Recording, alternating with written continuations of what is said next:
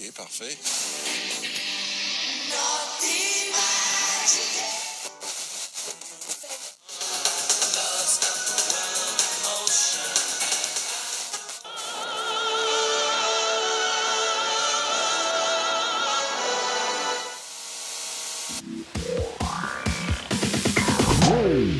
Another win for the hosts. Yesterday, USA look essentially out of this on goal difference. It's going to have to be Austria or Czechoslovakia here, and that's the game we're going to jump into first with Royal UAE facing an uphill task, taking on West Germany later. Turlock, you're going to take us through this opening game.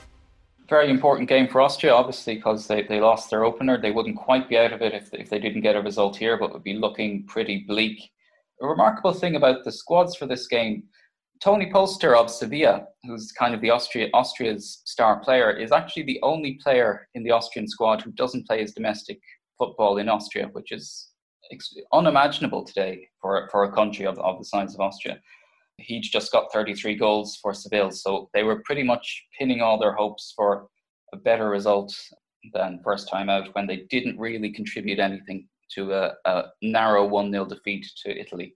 As far as the Czechoslovaks go, they had forced FIFA to apologise for mistakenly playing only one half of their anthem before their opening game against USA, which is a problem because the Czechoslovakian anthem is a mashup of the Czech anthem and the Slovak anthem, and they'd only played the Czech half, Kdej Domov Moj. They should play them at the same time. So it's just this sort of mishmash. What was the one, wasn't there, I think it was in the USA relatively recently, where they went to play someone's national anthem, and ended up, it was clearly someone had put their iPhone or their iPod into the aux, and it started playing Linkin Park. Oh, yeah, it happens surprisingly often.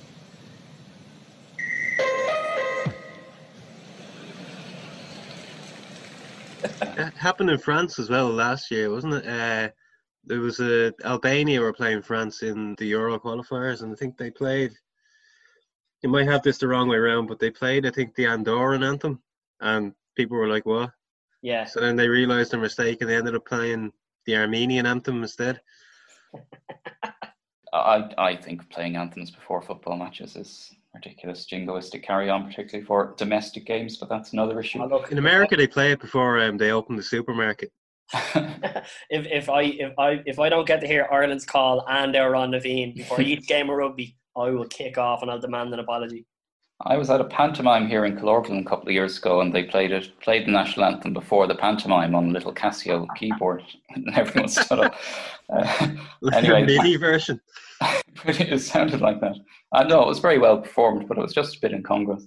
But anyway, they missed out on the Slovak half of the anthem, which is Nad Tatru Sad Bliska. So you can check that out on YouTube if you're hankering for a bit of kind of Central European anthemage. It was kind of important because this team was more heavily dominated by Czechs than, for example, the Czechoslovakian team that won the European Championship in '76, which I think was mostly Slovakian. There were 2 Slovaks in the starting 11, and obviously the manager, Dr. Josef Vengloš, also a Slovak, and 2 more would come off the bench. The game itself was refereed somewhat laxly by George Smith of Scotland. It was a pretty violent first half. Not a lot happened other than some bad fouls.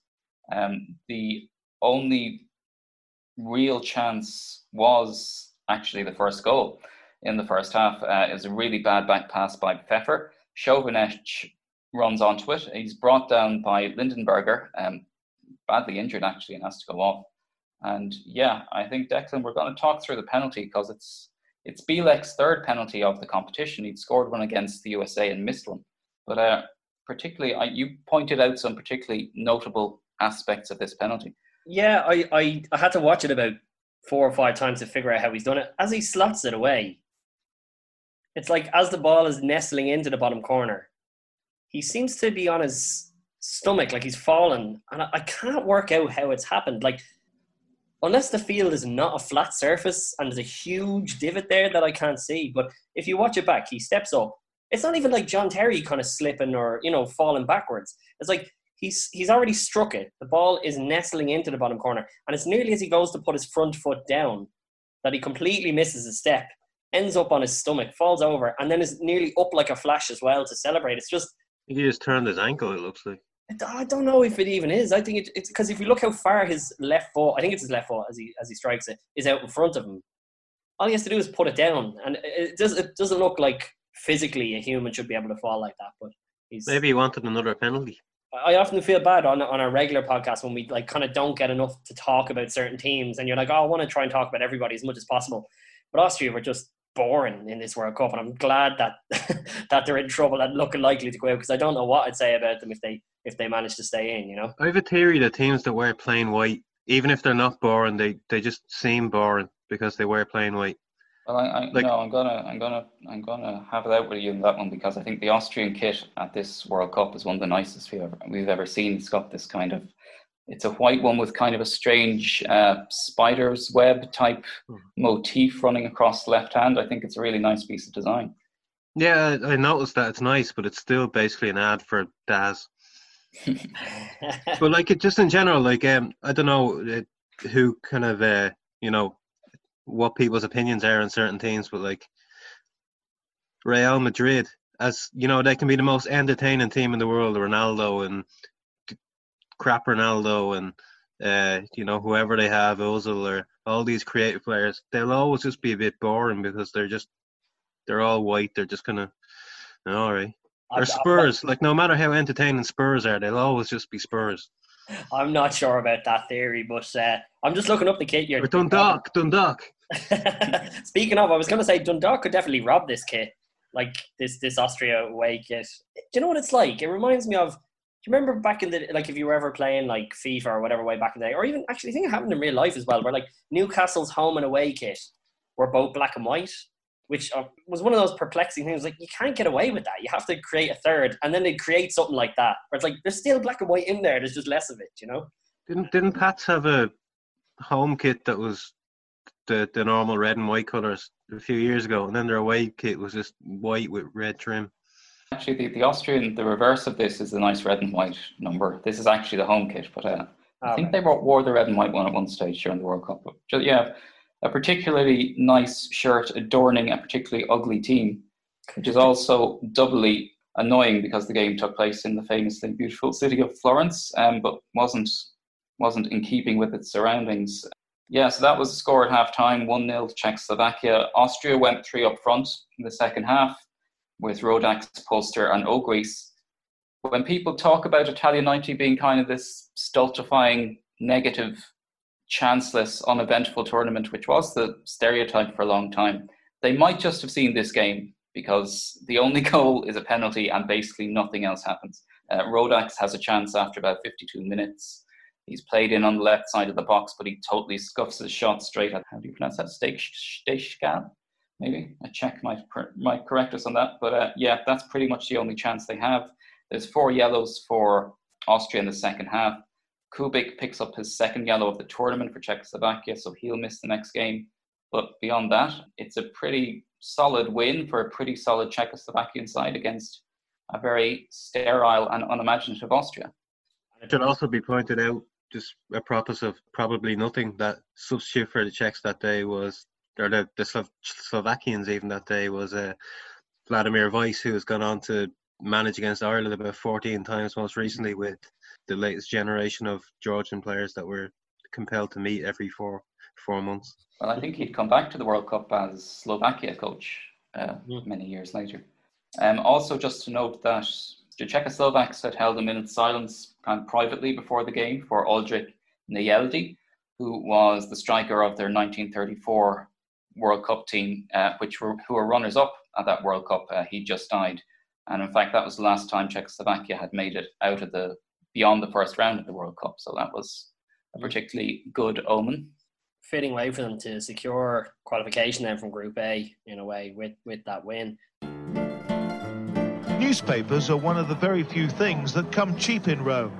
The Eternal City is certainly cashing in on the World Cup finals.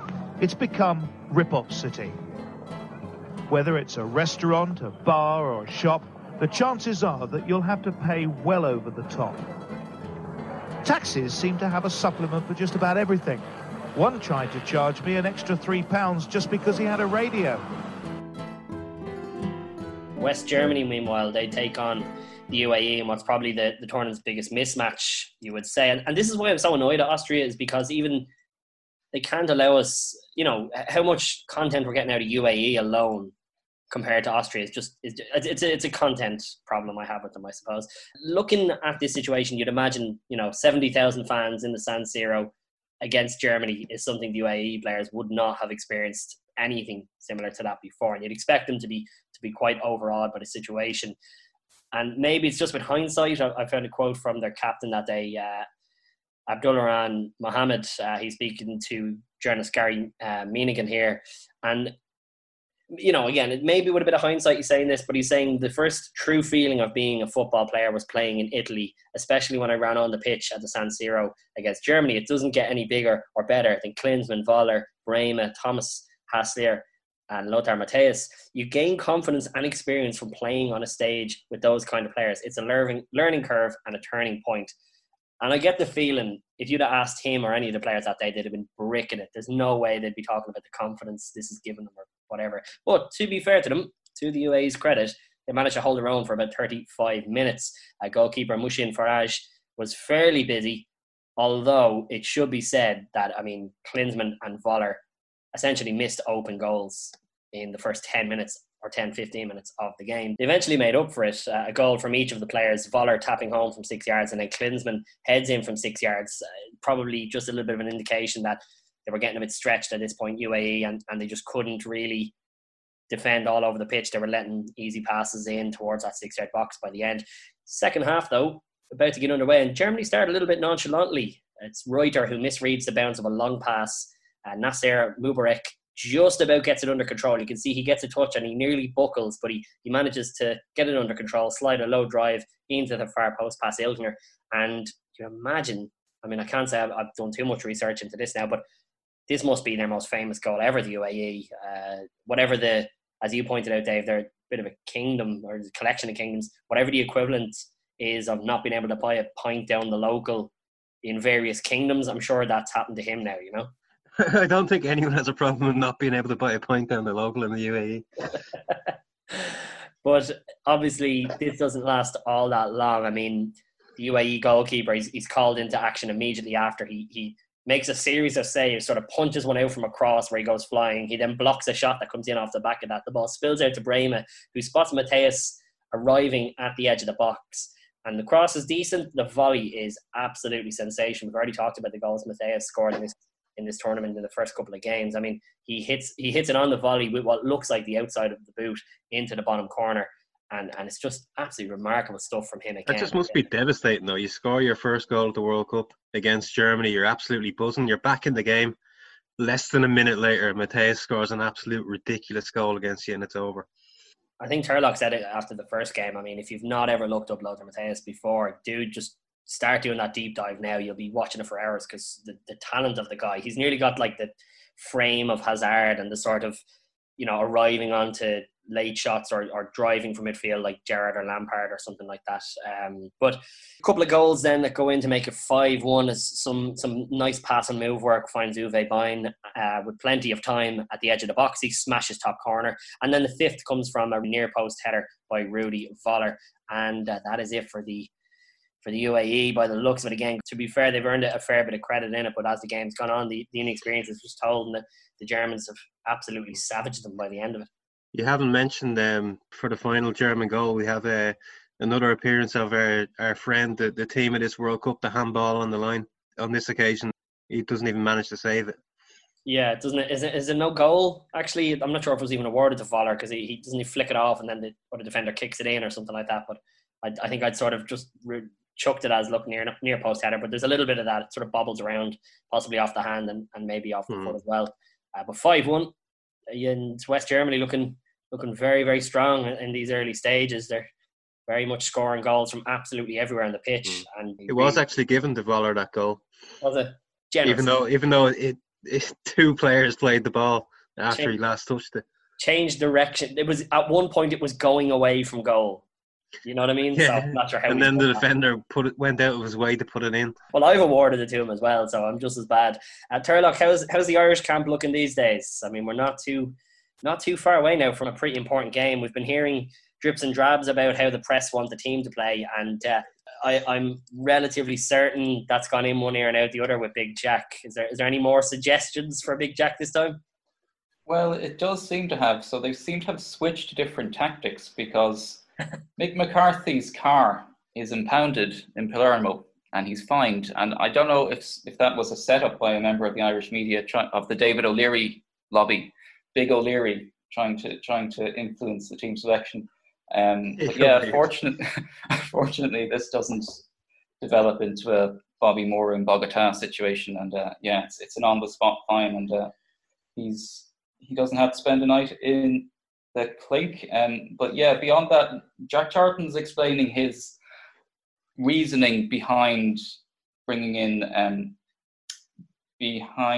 in Steve Staunton over Chris Hughton, which, as we know, is one of the controversial talking points for the Irish media. He says, if I were to choose on tackling, Chris would be in, but he wants Staunton in for his superior, I suppose, ball-playing ability. Also, he made it clear to him, Staunton was marking Waddle in Ireland's first game, that if Waddle started running riot, he'd be yanked out of the team immediately. Staunton was playing on the wing for Liverpool, though, wasn't he? No, he was playing left back. Yeah, a man who played 3 World Cups in 3 different positions. But yeah, it does surprise me, because he was, for my money, he was one of the most, as we've said several times, one of the most dynamic players in the team. I think one of the best strikers of a dead ball in Europe at this time. And the idea that his place was under threat just seems bizarre at this remove. Probably more because he was young and Hughton was the experienced player. Possibly. But yeah, just to show the extent to which World Cup fever has gripped the nation, Brush Shields has had his long-awaited, I'm sure, encounter with the Egyptian Justice Minister on the Gay Byrne show, during which Brush Shields busted out his little, I presume, skiffle tune previewing the Ireland-Egypt game. I'll just read you some of the lyrics. Boys from the Nile were fairly agile, and the coach did his best to calm them. But the non-stop style of the Emerald Isle made them look like Tutankhamun. It goes downhill from there, unbelievably. But yeah, so that was some of the nonsense you'd hear non-stop around the game, because really the World Cup had colonised every section of the radio and TV schedules. But I think possibly we could have done without that contribution. Very, very brief bit from the rest of the world. I mean, there was clashes, I think we mentioned, in Bucharest between supporters and opponents of the ruling National Salvation Front. That violence sort of came to an end after 2-3 days. And also Dublin regulation on treatment of applications for right of asylum under European Union law is agreed. It doesn't come in till 1997, but probably represents another significant change in the country at this time. So, you're interested in a bit on Keith Richards calling Prince an overrated midget? Oh, yes. Yeah, so Prince was due to play 2 gigs in Cork in July. He was fending off complaints from fans because he'd charged £75 for tickets for a benefit gig in Minneapolis a few months earlier, which again seems like a steal at today's prices. But yeah, Keith Richards had weighed into the debate, describing Prince as an overrated midget, blasting the fact that he always sat on a high stool so he could look down on you. Remarkably, Keith Richards is the one who's still alive. Tomorrow we look ahead to games from Group C and Group F. You've got Brazil up against Costa Rica. Scotland's World Cup hanging by a thread. They take on Sweden. And of course, as I said, Group F there, we'll be paying keen attention to that. England face Netherlands for a bit of a replay, potentially, of the game 2 years ago in Dusseldorf. And it's another one, this time by Klinsmann. Emirates playing it forward again. Ooh, here's a great chance here for them now. Well, they whacked one in there, the number 8 Mubarak. Just a quick postscript on Prince and Ireland. About 10 years ago, Prince was supposed to play a gig in Ireland that he pulled out of, and he was sued for breach of contract. And Judge Peter Kelly made a finding against him. He said his legal defence wasn't valid or something. And he got a very curt reply from Prince, which was verbatim, "Tell that cat to chill."